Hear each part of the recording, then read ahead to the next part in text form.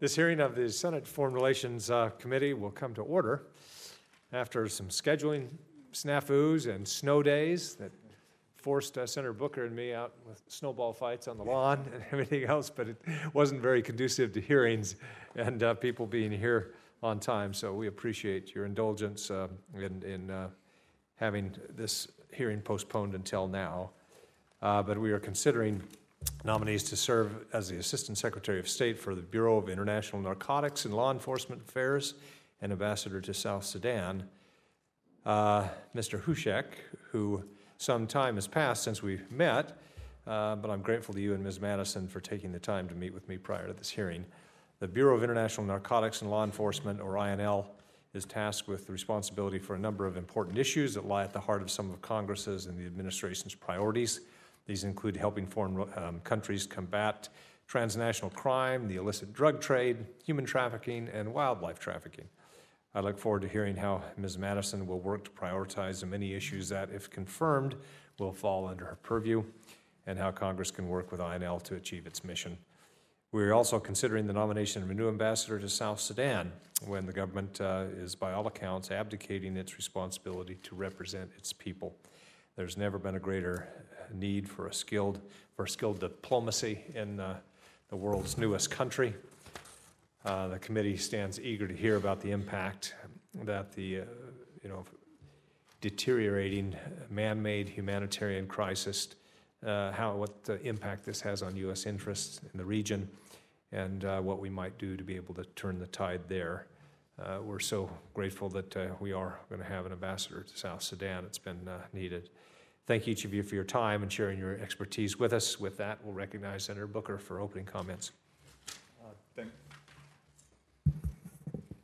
Thank you very much, Chairman Flake. And I just want to reiterate, I really appreciate your flexibility. I think I was just told that one of you were overseas and rearranged your schedule. It's a lot to go through, a lot of logistics. I just appreciate your patience with us and the many extraneous circumstances.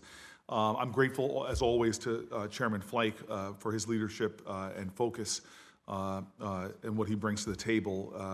The two of you before me, your years of service speak for themselves, your commitment to country, as well as to the larger cause of humanity. Should you be confirmed, you will both arrive at these positions in challenging and very difficult times. Ms. Madison, the Bureau you will lead, if confirmed, will experience savage budget cuts, about 40%, if the President's budget is adopted. It's something that I think is a cause for concern. The budget comes at a time when heroin and cocaine use is increasing, along with the number of heroin-related deaths in recent years. This is a real crisis being felt in communities all across our country, including in New Jersey. There are global supply chains and markets for these illicit substances that demand robust multilateral cooperation, as well as enforcement that I believe will be forfeited for more punitive measures against individuals, as opposed to making recovery for consumers difficult for consumers and investing in the kind of things that really make a difference. Your strategies, your wisdom, your insight is really essential to help us to advance success at a time that, frankly, I'm just frustrated that we are not making more progress. Mr. Hushek, if you confirmed, you're literally going into a war zone. And I'm concerned about your safety, the safety of our personnel in such hardship posts. My concern is compounded, actually, by not only the deteriorating effects in South Sudan, but I just feel that we have no articulated strategy to deal with this crisis. And more than that, I have to say, I'm very concerned about this administration's concern about this crisis. There is a moral outrage going on the planet Earth at a scale and a level of gravity that should anguish the souls of every American. But there is a lack of attention in this administration coming from the top. There is demeaning and degrading comments spewing from the White House that undermine the larger diplomatic efforts. South Sudan is at a point where all of us, regardless of country, this is a test of the moral will of humanity. And I just feel that you are going into a challenge that I believe you can make a profound difference. And so I just want to say, as an American, as a senator, but even more so as a human being, that I pray for your success under these circumstances. And I'm looking forward to hearing you maybe be able to articulate with more clarity what the administration strategy is. Your job is one of the more singularly important ones for alleviating suffering on this planet and ending a nightmare that is unimaginable, frankly, for those who have not witnessed a broad-scale famine and suffering like we're seeing in South Sudan. I'm angry that my country, who's led with light and generosity and love, is not showing that in this case.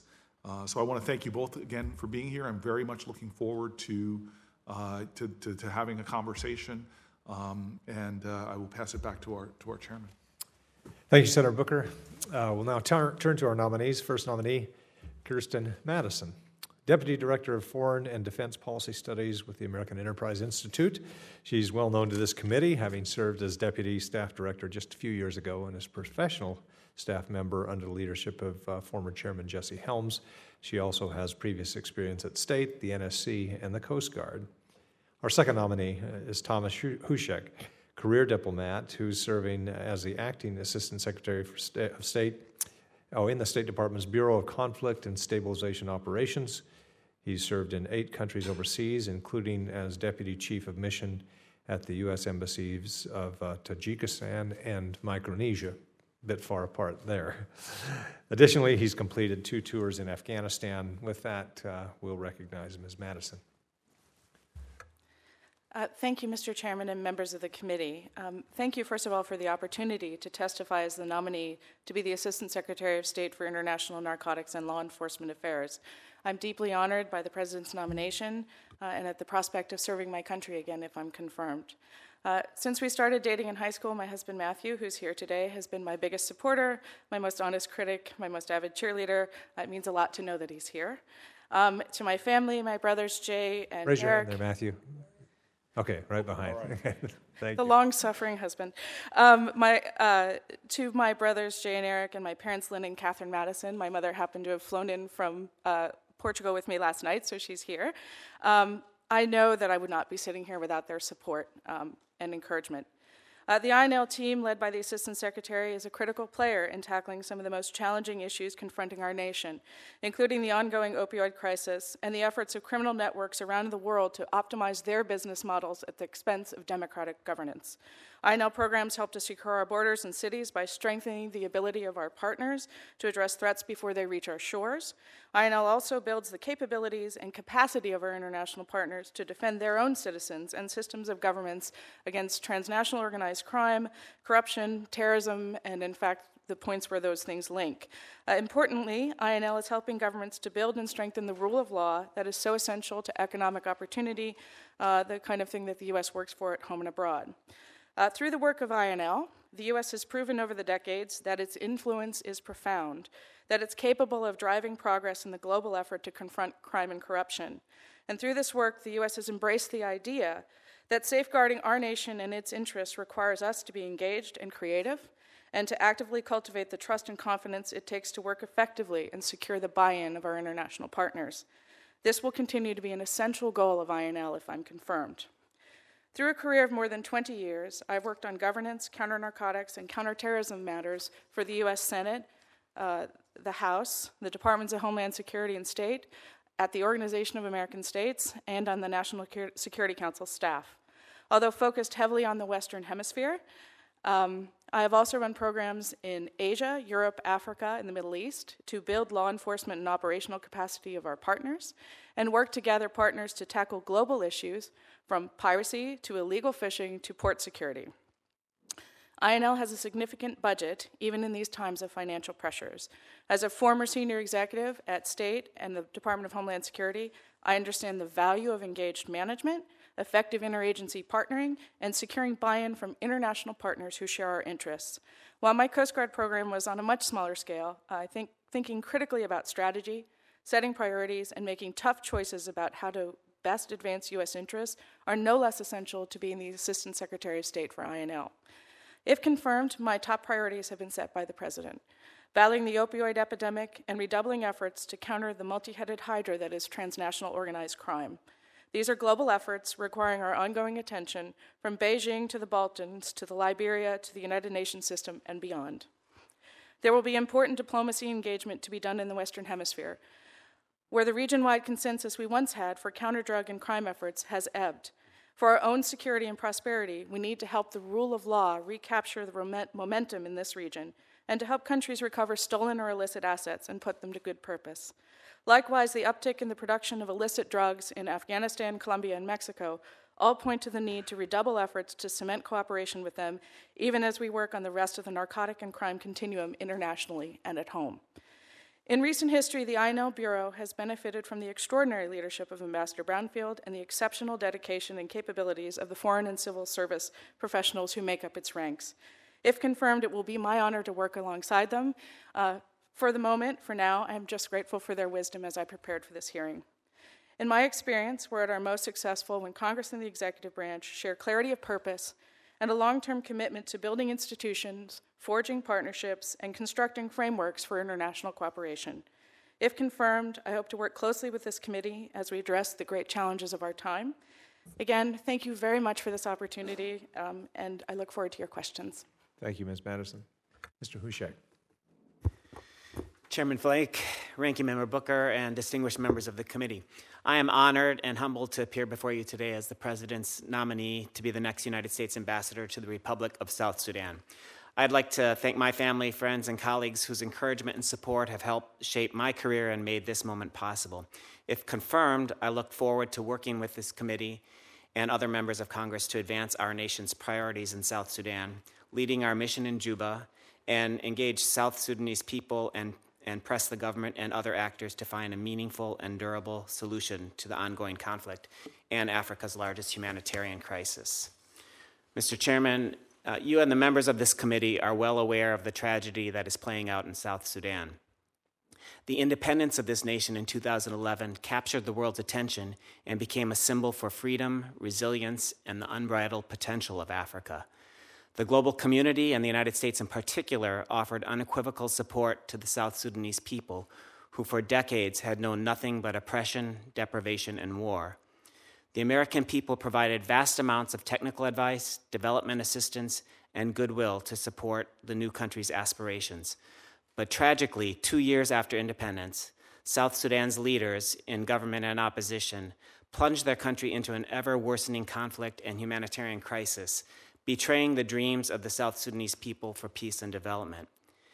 Since the outbreak of hostilities in December 2013, South Sudanese civilians have experienced unspeakable cruelty at the hands of government forces and other armed actors, including widespread sexual violence used as a weapon of war.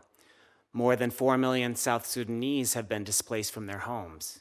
70% of children are out of school, with roughly 19,000 of them forced to serve in armed groups.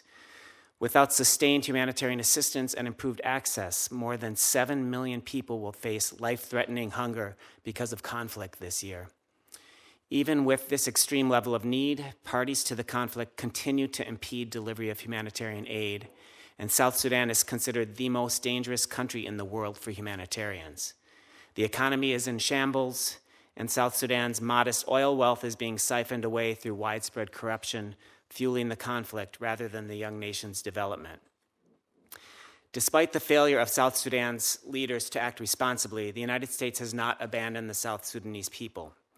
As the single largest contributor of aid, we have provided more than $3 billion in emergency humanitarian assistance since fighting began in 2013. The American people should be proud of our leading role in the international effort to stave off famine and provide critical services such as water, nutrition, sanitation, and health care. The United States is also supporting regional efforts to negotiate a peaceful resolution of the conflict. Last December, the warring parties agreed to a cessation of hostilities as a first step in this process. Unfortunately, that agreement has been repeatedly violated by the signatories. We are working with African and international allies to press for its implementation and to apply consequences for violators. The United States will continue to take action against those who have fomented violence, obstructed the peace process, and enriched themselves through corruption, while so many of South Sudan's people have been driven from their homes or on the verge of famine. Mr. Chairman, if confirmed, I will press the leaders of all parties to the conflict in South Sudan, and especially the government, to disavow violence and make the hard compromises necessary to achieve a peaceful resolution of their political differences. I will work tirelessly to urge respect for human rights and fundamental freedoms so that the people of South Sudan might once again aspire to a peaceful and prosperous future. I will work to ensure that America's humanitarian traditions are upheld and our generosity is not squandered. And finally, Mr. Chairman, I assure you that if confirmed, I will keep as my top priority working to ensure the safety and security of U.S. citizens in South Sudan. Thank you again for this opportunity to appear before you today, and I look forward to answering questions you might have. Well, thank you both for your testimony. Let me start with Ms. Madison. When we were in my office a while ago, we talked about wildlife trafficking. Senator Booker and I just returned a trip to Africa. It's an extremely important source of revenue for the countries in southern Africa, and certainly a form of enjoyment for a lot of American tourists and others who go to see, obviously, large herds of elephants and remaining rhinos. And what is our administration's policy with regard to wildlife trafficking, and what will your office do with regard to implementation of that policy? Senator, thank you for the question. In fact, I noticed this week there was an article about sales of endangered species parts on, I think it was Facebook. You know, it's a constantly evolving issue. Wildlife trafficking is another form of transnational organized crime. It unfortunately is a very lucrative one for criminals. There's high demand, there's high return on investment, and there's still, unfortunately, a relatively low risk of being caught. From an INL perspective, again, this is transnational organized crime. So the Bureau works in a variety of different ways. It works at the international multilateral level to make the UN Convention on Transnational Organized Crime real and to help countries make use of that, the tools in that, to go to work on transnational organized crime. In addition, it works to build an investigative capacity, law enforcement capacity, prosecutorial capacity in countries where this is an issue.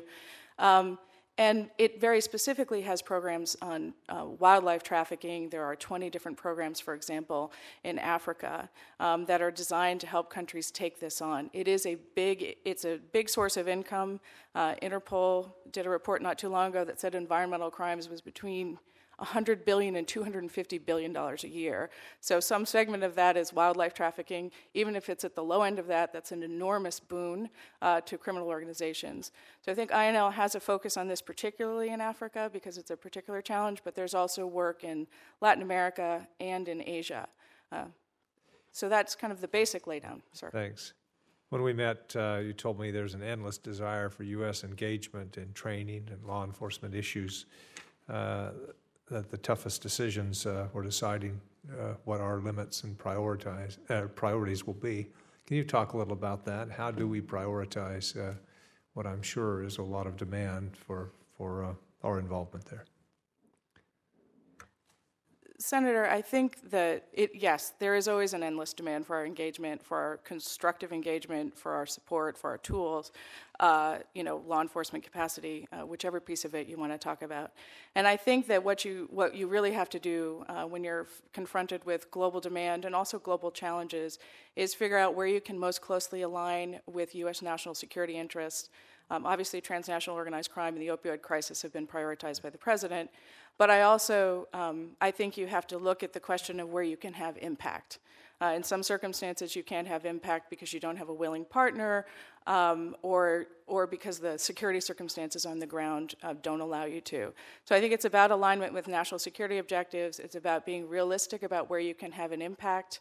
And also, I think in thinking about these things, you have to also look at the question, because most of the issues that INL deals with are transnational in some way. You have to look for where there are opportunities to work regionally. I think wildlife trafficking is a good example of where you have sort of a sweep of crime and where regional efforts can be powerful. All right, thank you. Mr. Hushek, we've been without an ambassador to South Sudan for almost a year now. It was the summer of 2017.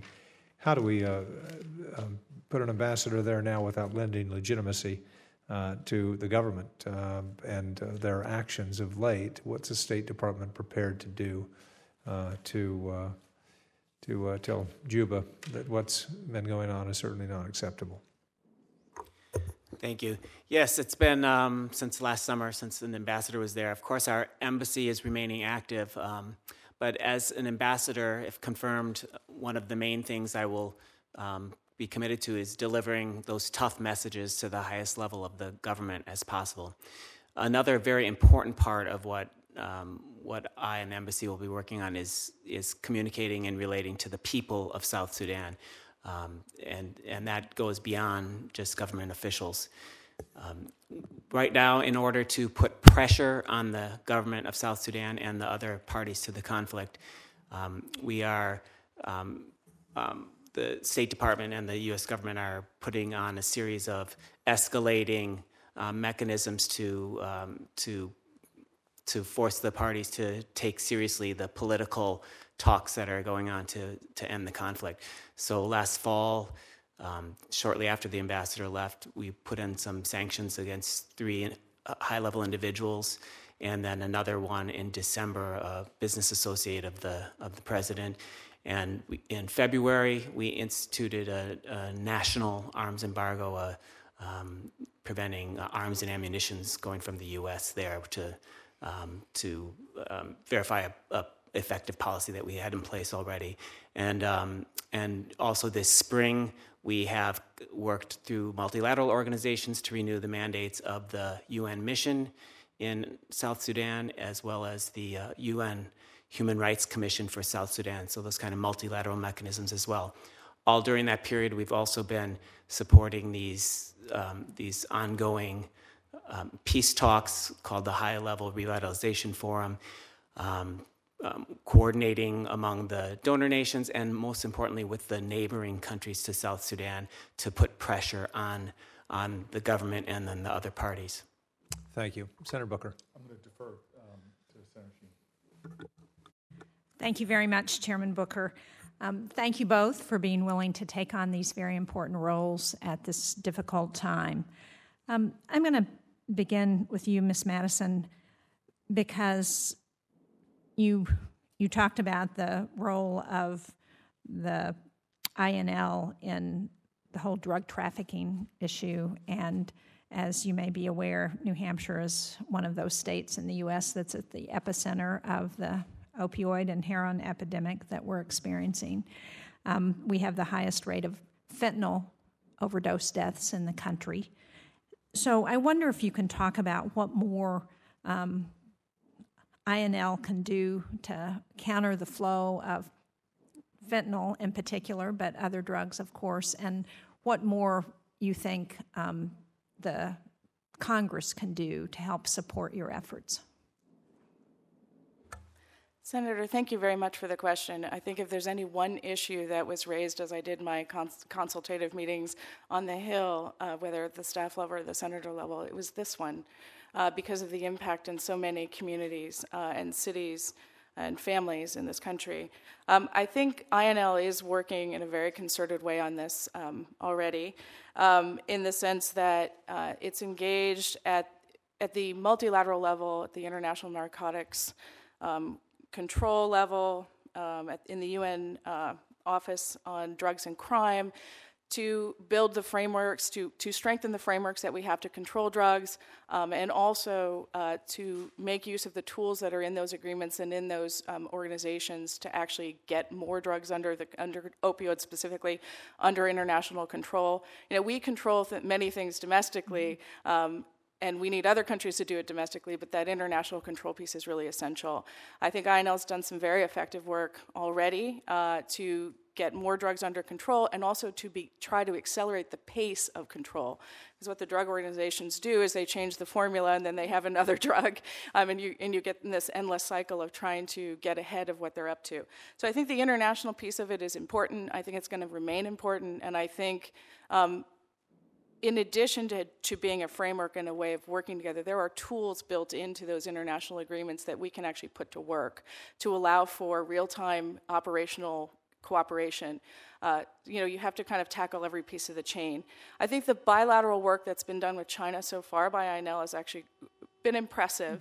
They don't have a domestic use problem in China, but they have moved to control more than 140 synthetic opioids, including carfentanil, which of course is an enormous problem. Right. And they have also moved to provide a lot more advanced electronic data that allows us to sort of get a sense of what's moving in the mail, because it's a principal delivery system. I think that one of the things that's left to be done is to encourage the Chinese to actually do more control of synthetic opioids as a class. In other words, again, to get out ahead of what's going on with the changes in formulas. I think there's more work to be done on the mail front, not just with the Chinese, but not every country has the capability to share information. And I think, as I understand it, as an outsider looking in, INL is also looking at the question of what else can be done with the International Postal Union to tackle that piece of it. There's another piece that I think requires attention that's continuing to evolve, which is the criminal use of the internet for the sales on the dark web and their convergence with cryptocurrencies, which are unfortunately very agile and anonymous tools to move money. And that's a piece that if I were confirmed, I want to really understand where we are on that and what else we can do to kind of get in front of it.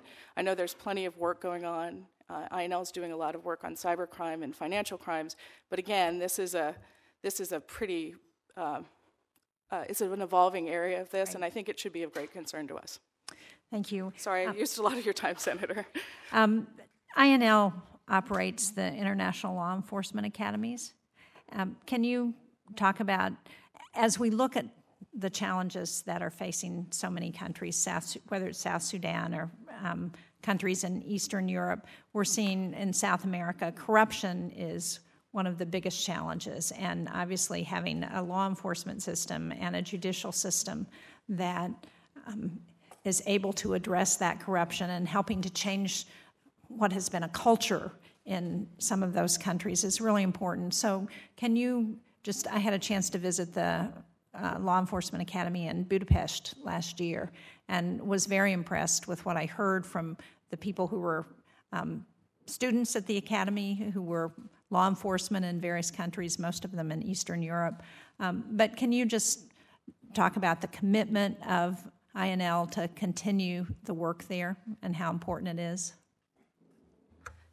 Thank you for the question, Senator. I'll try to be very quick this time. Yes, the ILEAs are actually really important. I've only ever visited the one in El Salvador because I worked on the Western Hemisphere. First of all, it's considered to be very prestigious to go, which I think is good. It has some appeal.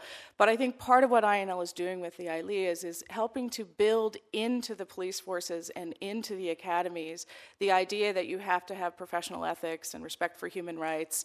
And they're also helping to build internal affairs organizations and other preventative structures into the police forces that they work with. So the ILEAs can be very powerful, I think, in helping to sort of build that in from the bottom up. And the networks that the students who attend there develop is also very important, as we heard. I'm out of time, but I do want to ask for your commitment to one of the great things that INL does is to encourage the women being part of police forces and law enforcement around the world, and that's had some real success.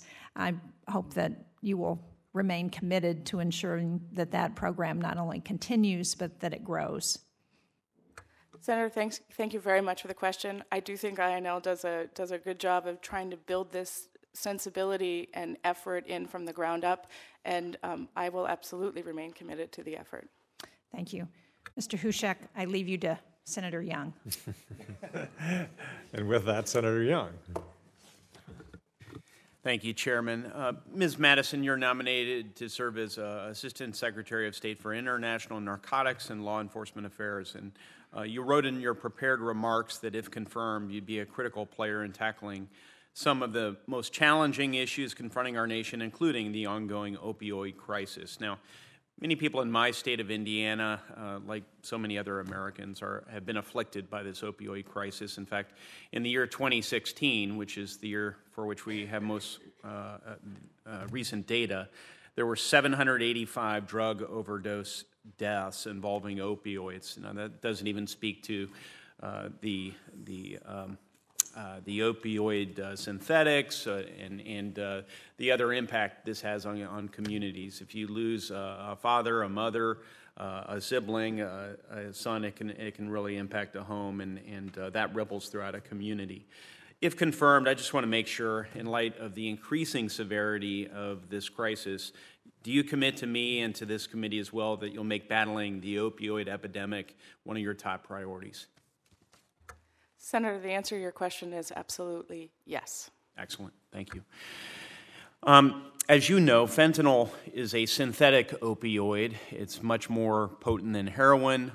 We know that secretly produced fentanyl, as well as most of the associated illegal precursors and analogs, are primarily sourced through China. And they're smuggled into the U.S. through Mexico, Canada, and also through direct mail. Now, it's my understanding Mexico serves as a transshipment point, and there are labs in Mexico, or there may be labs in Mexico, that use precursor chemicals that are then smuggled over our southwestern border to produce fentanyl. Based on your experience and your preparation for this hearing, Ms. Madison, can you provide just a quick update on the transnational elements of the opioid crisis?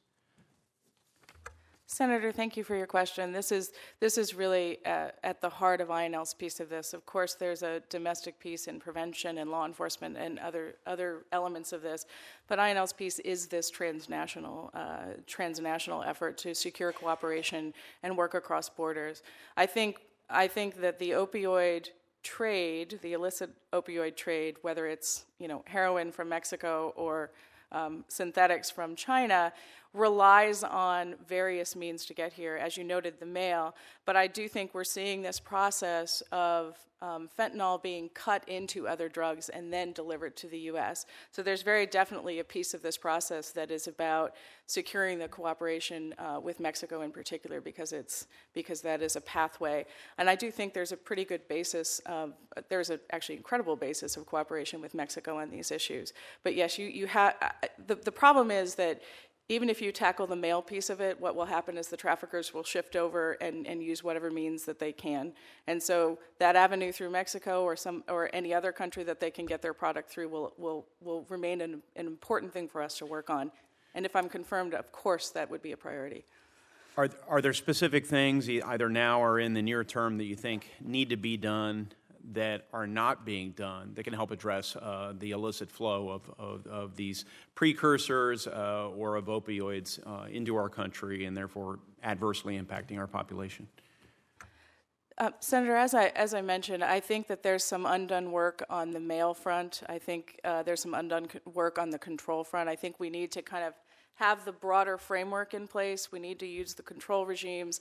And then I think the ongoing effort of working with Mexico to improve their capabilities to control what moves in and out of their country, the intelligence sharing and finding ways to expand that will continue to be important. It's just, it's a question of constant vigilance and those relationships and those working partnerships.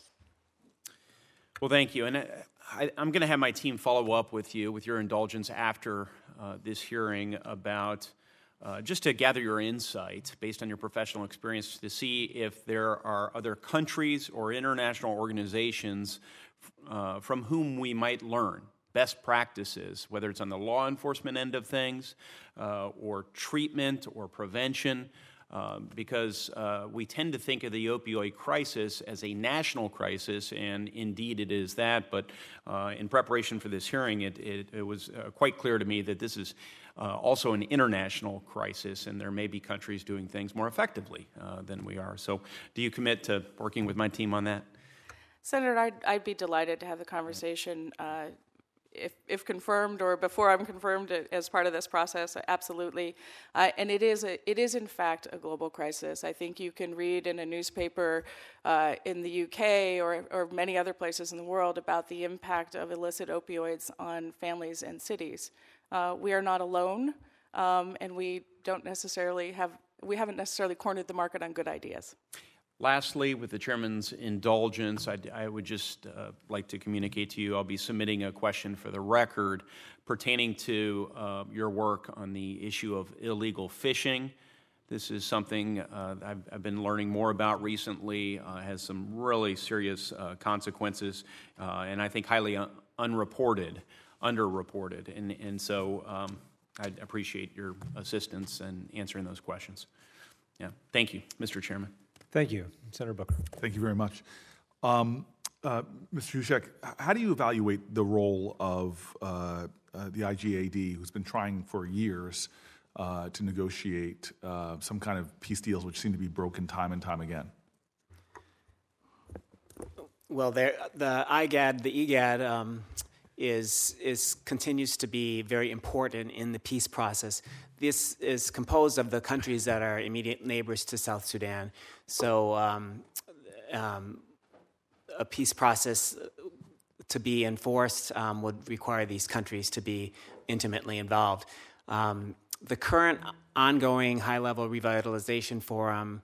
They just were meeting March, right? Yeah, they met twice in December and then again in February.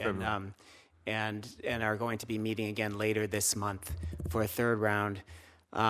They still have yet to tackle the very serious security and governance issues that are on the table. And this has to do in part, as I mentioned before, with the incentives of the parties to negotiate in good faith.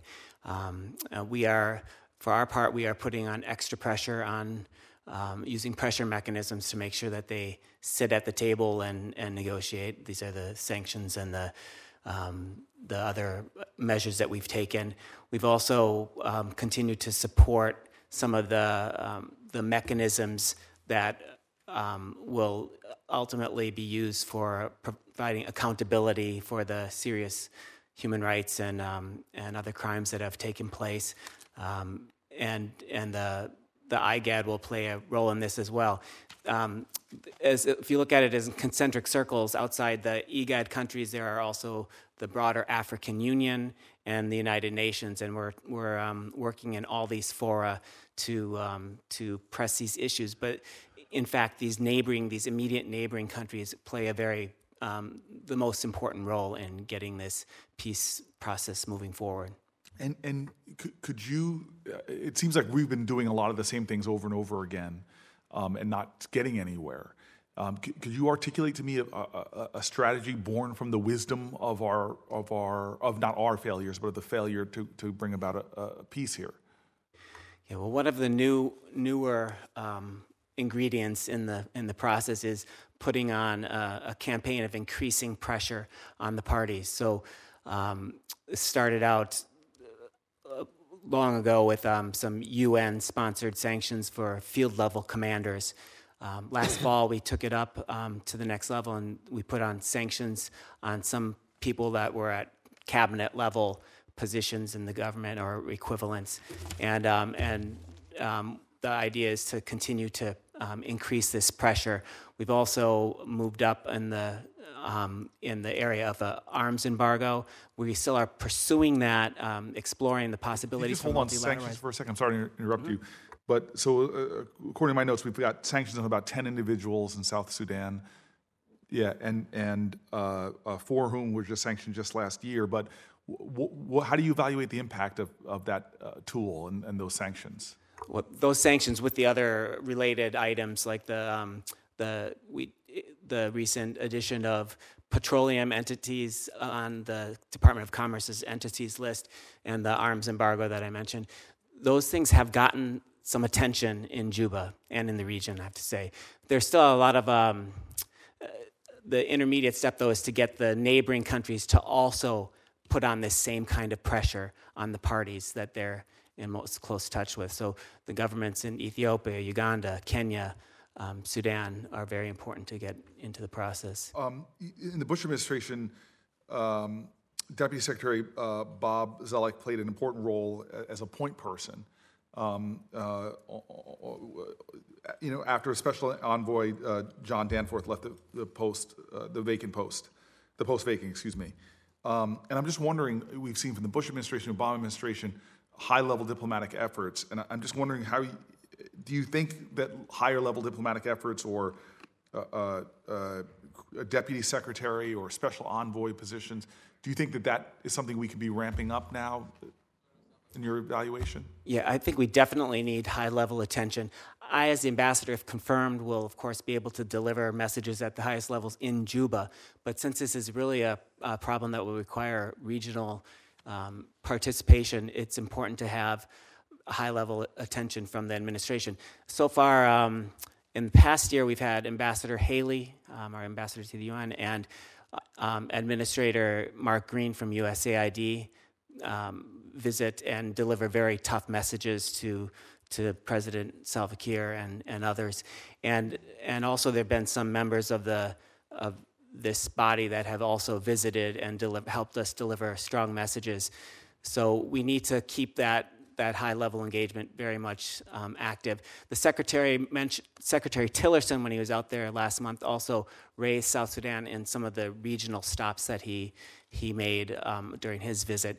But we definitely need to continue to pursue high-level attention to the problem. Well, two of my esteemed colleagues have come, so I'm not going to go much, don't want to go over my time anymore, but I do want to come back to this if I can. Thank you. Senator Gardner. Thank you. Thank you, Mr. Chairman. Thanks to both of you for your willingness to serve, and congratulations on the nominations. Last week, couple of weeks during the congressional work period, had an opportunity to visit places across Colorado holding a number of roundtables on drug abuse, opiate addiction, and law enforcement roundtables where we talked about what's happening in Colorado and beyond. One of the most alarming and shocking discussions we had was a roundtable in Alamosa, Colorado, which is in the San Luis Valley in southern part of Colorado, where 90% of the inmates in the local jail are addicted to drugs, where we had a discussion with a local hospital about how they're trying to get nasal injections of Narcan to kids because it's easier for the kids to administer that to their parents when they overdose. This is pretty heavy stuff. We talk about things like New York Times report, Afghanistan continues to produce about 85% of the world's opium. Despite more than $8 billion the U.S. has spent fighting the problem. United Nations Office on Drugs and Crime report in 2017, China is playing a key role in the surge of opium production in Afghanistan by generating new strains of genetically modified seed, allowing poppies to be grown year-round. The seeds began appearing in 2015, led to a massive 43% surge in production in 2016. Ms. Madison, do you agree with that report? What should we be doing to address China's influence in Afghanistan's drug trafficking? I mean, what's appearing in the San Luis Valley in Colorado obviously is not coming from something grown there, but it's coming from the outside. What should we be doing? Do you agree with it? Senator, thank you for the question. Yes, the opioid crisis is a global problem. And even though the opioids that come out of Afghanistan don't tend to make it to the U.S., they make it as far as Canada, so I don't think we should be sanguine about the future path of those drugs should the traffickers decide the market conditions are right for them to come here. I think that what we need to be doing is continuing to work on all of the elements of this problem. It is transnational organized crime. There are international frameworks that we can encourage countries to sign up to, use the frameworks and the organizations like the UN Office on Drugs and Crime to hold them accountable to that, to make use of those tools to improve operational cooperation and frameworks in these individual governments. I think that this surge that we're seeing in production in a variety of places is of concern. Of course, it's of concern in Mexico. It's of concern on the cocaine front in Colombia. But I think those international frameworks are the starting point because they allow us to advance the process of controlling these substances, which begins to help to sort of limit the range of motion that the traffickers have. And I think INL's work also, they work at a bilateral level, right? They're working in individual countries to build law enforcement capabilities, to build investigative capabilities, to help countries' financial intelligence units and other financially focused organizations tackle the money piece of it, because the drugs don't move without the money. And that's a really critical piece of this puzzle. And the anti-money laundering efforts that INL works on. So I think there's a bilateral piece of it. And I think that that all of those pieces have to be brought to bear if we want to tackle this. And one of the things that I referred to in my opening statement that I think bears emphasis is when we show up in these countries and we don't just say, cooperate with us, but we say, look, we need your help. It's in your interest to work on this. It's in our interest to work on this. And we show up and we bring tools. We say, look, this is assistance that can help you investigate. It can help you prosecute. That's when we actually can be successful. It's actually the sort of secret power of INL. It has resources to come and bring tools to the table to actually help countries be our partners and help them cooperate with us. And I think there's power in that. None of these things are, there's no silver bullet and there's nothing quick. It's about building those enduring partnerships and building enduring capability and beginning to limit the range of motion for the narco-traffickers over time. Human Rights Watch estimates that the war on drugs in the Philippines, led by President Duterte, has cost 12,000 lives. Obviously, they have a drug problem in the Philippines. Some of it is related to China as well. How do we work both to end and help the Philippines address this war on drugs, but also make sure that we're addressing the human rights issues that accompany this war on drugs? Senator, thank you for this question. I think the Philippines is a particularly challenging place. We have I think the U.S. government has great cooperation with the Philippines on the maritime issues and some other things, but we have an obvious and completely justified concern with their approach to their war on drugs. It is essentially extrajudicial killings masquerading as justice. It means that the system is failing. I think INL has, as I understand it, reviewed their entire program in 2016, shifted away from working with the police, and is focused on working with the criminal justice institutions and development domestic prevention programs, because, as you noted, the source of the problem here is they have a domestic use problem, and built into those programs is a large human rights component because there needs to be. And if I think over time you can begin to create the infrastructure of the rule of law and criminal justice systems that are actually respectful of human rights, and institutions that can appropriately do their job in a democratic context. Thank you both for your time and testimony. Mr. Chairman, thanks. Thank you, Senator Kaine. Thank you, Mr. Chair, and congratulations to each of you for your nomination to these positions. Mr. Hushek, I want to ask you a question about protection of aid workers. South Sudan is reportedly the deadliest country in the world for aid workers. 95 have been killed since 2013. Most of them are local staff. And aid agencies report hundreds of what they call access incidents in the country in 2016, 70% of them violent, and the number of incidents increased to 1,159 in 2017, which was the highest number of incidents yet. Some suggest that these international aid workers are increasingly alleged to be agents of regime change, and that's why they get targeted. What pressure can the U.S. put on the government of South Sudan to ensure that aid workers, especially local staff, are better protected? Thank you. Yes, South Sudan is considered the most dangerous place in the world for humanitarian workers. Just this last several days, there were the first 2 deaths of humanitarian workers in 2018, so the numbers do keep going up.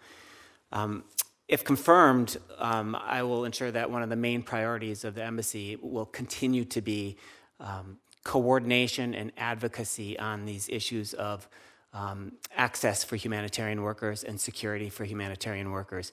Our programs, mostly run by USAID, do build in a lot of good monitoring to look for diversions, obstructions to the process, and so we can tackle them early. We participate actively in all the coordinating mechanisms with the broader aid community in South Sudan and play strong leadership roles in a lot of these as well in Juba. And that coordinating mechanism is something that I think the U.S. Embassy there is very uniquely positioned to do. It's one of the largest missions there, and we have the expertise in all these areas, and of course the strong record as humanitarian donors. On the security front, also USAID and others imitate this process as well, but we build into the programs with our implementing partners a good flow of information about security conditions and also an expectation that all the implementing partners have strong security plans as well. So these steps are important to try to address these problems, but it's one that will remain high on my agenda if confirmed. Excellent. Thank you for that. Ms. Madison, I want to ask you about Colombia and cocaine. The U.S.-Colombian relationship has been very powerful. The Plan Colombia, now Peace Colombia, we have shown that partnership across different administrations of different parties have enabled significant progress to occur, but there is a dramatic expansion of coca production in Colombia, and we're seeing in the U.S. cocaine kind of back on the uptick. We spent a lot of time, I just came from a HELP hearing on opioids. We talked about opioids and fentanyl here, but we're seeing cocaine use in the United States start to increase again. What do you see that you might be able to do, if confirmed, to work with what has been a good U.S. partner, Colombia, to try to figure out a way to do more on the supply eradication side? Senator, thank you for the question. I am, I guess, unfortunately old enough to have been here when we were doing Plan Colombia on Capitol Hill. And I remember that in those days we were talking about the potential of a failed state in Colombia. And now I think we have a very strong partner in that country in many ways, in both deep and wide cooperation. Obviously, the surge in cocaine production in Colombia is of concern. And I think that it requires us to remain engaged on a variety of things, whether it's their eradication targeting or the other sort of elements of their program. I think that there is a new administration coming in Colombia this summer. One of the things I actually think that we need to be doing is positioning ourselves so that we are engaged early and often with them on their larger strategy. Because I think that what they're planning to do in terms of eradication, and while they're having a great year in terms of interdiction, and they've done a lot of manual eradication, what they're planning to do now will not keep them ahead of the curve. So I think that we need to remain engaged with the Colombians. We need to continue to encourage them to sort of increase their eradication targets. And I think when you have a new administration inbound, it's a great opportunity to renew the conversation and seek their cooperation. The Colombians understand how important this issue is to them. I think they're balancing a lot of issues internally, of course, with the peace process and other things. But I think that it's a great partnership, and we can build on it to tackle this piece of the challenge. Thank you very much. Thank you, Mr. Chair. Thank you, Senator Kane, and thank all of you for participating. You had a good showing here and a lot of interest in the work that you're going to do. Go ahead. Yeah. Yes, go ahead, Senator Booker. We'll have a few more questions. Just a few more questions. I apologize. No problem. Because I'm really concerned about the role of the neighbors, as you were talking about, and some of their behavior, whether it's Kenya seeming to undermine our sanctions by allowing South Sudanese to get involved, or in Uganda, who we're funding in significant ways and supporting militarily. In fact, perhaps one of the most significant recipients of a lot of our resources in sub-Saharan Africa, but they seem to be supplying arms that are making this conflict worse. So I'm wondering, as you say, trying to pull our allies in, should we be taking a much stronger role, a much stronger stance against allies undermining our efforts? Yeah, so far the efforts that I spoke of on sanctions and the national level arms embargo, these are national U.S. Mechanisms. But a very important key would be to the extent that we can multilateralize these to do that. So on the arms embargo, of course, we have been supporting a full arms embargo in the United Nations since 2016. We brought it to a vote that it did not pass in December 2016, and we're keeping our eye on whether the balance, the calculus has changed enough to take that back to the Security Council that would really make a stronger effort on the arms flow. On the sanctions also, you're right that there are, these are, again, sanctions that we have put in place, the recent ones at least, and to convince the countries in the region to take it as seriously as we do. A lot of the leaders in South Sudan, government and opposition, have family members living, banking in neighboring countries. And just real quick, because according to my notes, so the UN panels already reported that Uganda supplied Kiir's regime with weapons, and we are giving weapons to the DoD. Spent $130 million to train and equip in Uganda, and it's according to my notes, we've given a pattern of a lot of heavy equipment, including helicopters and ammunition.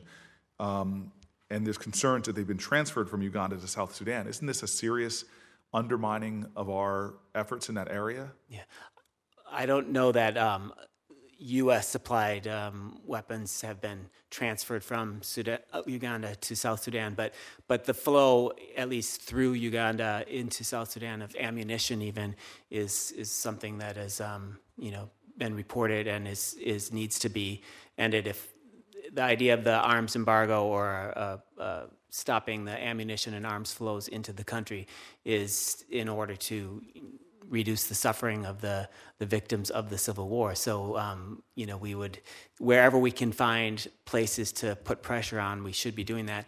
But, that's why one of the ideas of multilateralizing an arms embargo would be good, but right now we don't have the votes in the Security Council to do that. We have gotten positive statements in the recent months on the margins of these peace talks, where the neighboring countries and the AU are starting to recognize that there need to be consequences put in place for people that are undermining the peace process. But so far, strong actions haven't been taken based on those statements. And just really quick, Ms. Madison, thank you very much, Ms. Hushek. Just really quick, so obviously we have three branches of government. We have the administration and Congress. We're in charge of the power of the purse. President proposes a budget.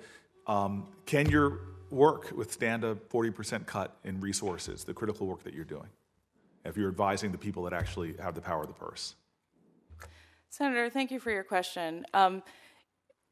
I think INL still has a substantial budget. I think any big cut requires you to just sort the priorities more aggressively. And I suspect, since I'm not on the inside, I suspect that what went on inside of INL was that they looked at programs, looked at anything that was less effective or less impactful, looked at how things aligned to the top priorities, and set about the business of sorting it. So clearly, there's a crisis in this country that's growing worse. Clearly, those programs that are effective might demand more resources, not less. I'm as a guy who I was a mayor of a city, cut my government 25%.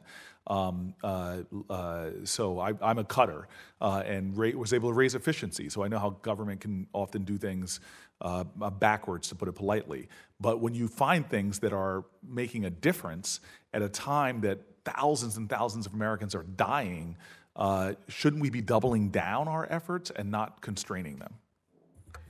Senator, if confirmed, I would, of course, support the president's budget. But what I will say is that your job when you're an assistant secretary, when you're in a senior leadership position, your job is to understand your programs and be the best possible advocate for them in the internal budget process.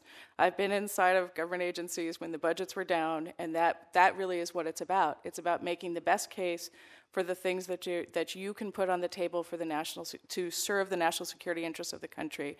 So by the time a budget is put out, that's all happened. So what I can say is, if I'm in this job, one of the first things that I will do is get to know these programs in the best possible way, get to understand their impact and effectiveness, and position myself to be the best advocate I can be for the work of this Bureau and for the contribution it makes to the security of our country. That was a nimble, dexterous, and good answer. Thank you. Your husband behind you was beaming with pride as he saw how you successfully navigated my onslaught. You will be a very good diplomat.